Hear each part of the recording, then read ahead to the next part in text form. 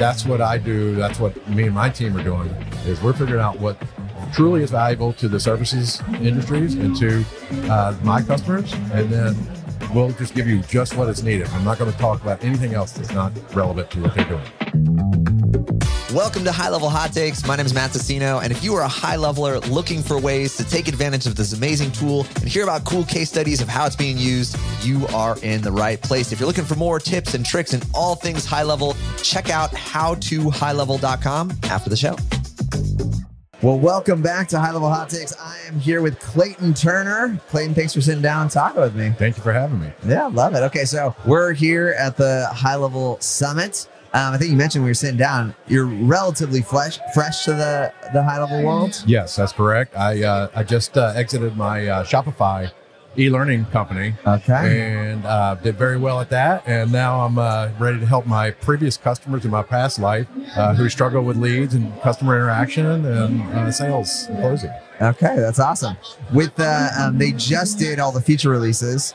Were you excited about the e-commerce stuff? Oh, or yeah. Are you leaving that behind? I was like, this is intriguing. You could, the idea of you could white label Shopify. Yeah, I like that because now you have one platform that does everything, and they can choose to stay on the one platform, or they can still talk to their old systems, which is great. Yeah. All the integration makes it easy for them to make the decision to say yes. Yeah, no, a lot of flexibility, a lot of possibility.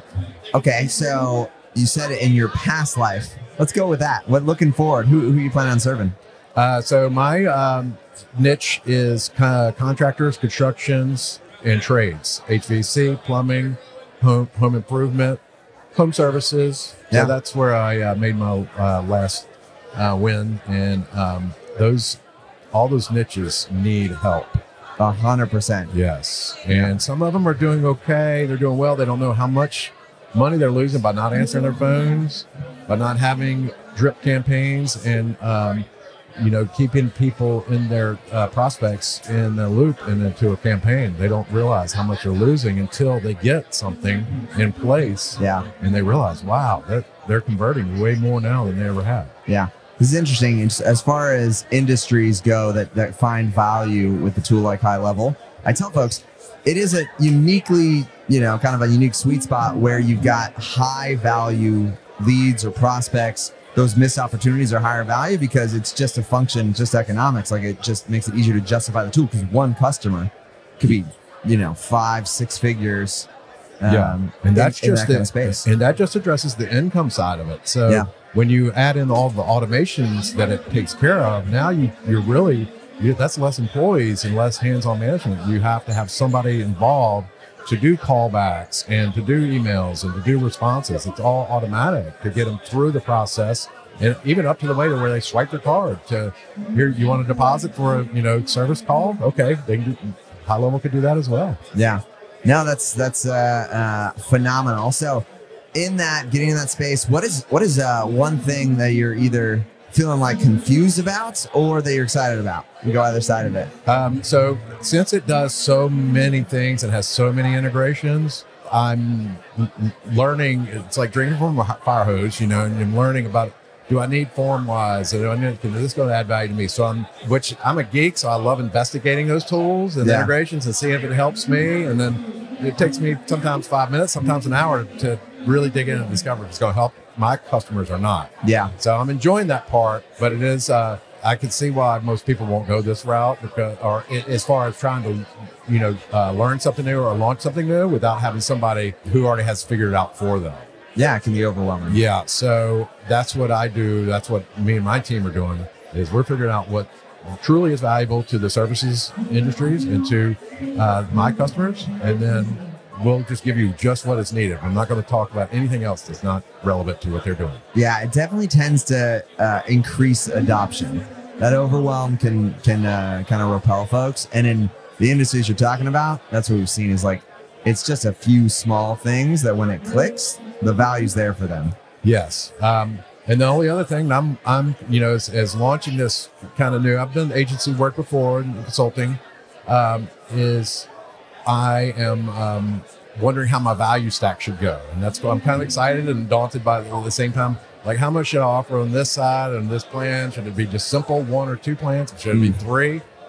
Should I throw the kitchen sink at at the highest level plan and just give them everything for $795? I'm still working with that right now, and I'll figure it out that along the way. Yeah, it's so many things you learn by doing.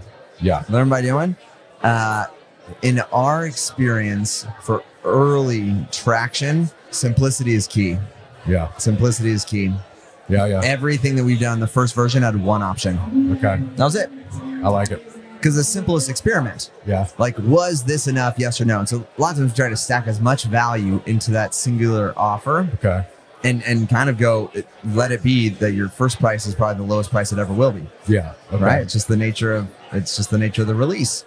Price is going to increase with time. And so those early wins are just getting customers at all and having those customers have success. Okay. And then become a testimonial. And so it's actually less about, immediate maximization of value that you're extracting out of the exchange, and more about maximizing the number of folks that can be a positive word of mouth in the marketplace.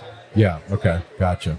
Get them on early, the simplest way possible, and then figure out your other plans as you go along. Yeah. They'll start to tell you the things that they value that you may or may not have been able to guess without that feedback. Or they'll ask for things. That's great too, because then, I know what the next level is going to be. It's just what you're asking for. You're asking for more, and you're already typically willing to pay more to get more. Yeah. Okay. I got it. So I'll definitely keep my ears open. And one of my biggest goals in this is retention. I'm going to spend a lot of time, effort, and money on making sure that when they come on board, that they use the tool, that they found value in it. If they don't like something, that we fix it or add something or change something. Yeah. I'm going to spend a ton of money and time on retention to make sure that we don't lose customers, that they actually like the tool, or if they want us to change something or dial some knobs, and we'll do that. Yeah, that's phenomenal.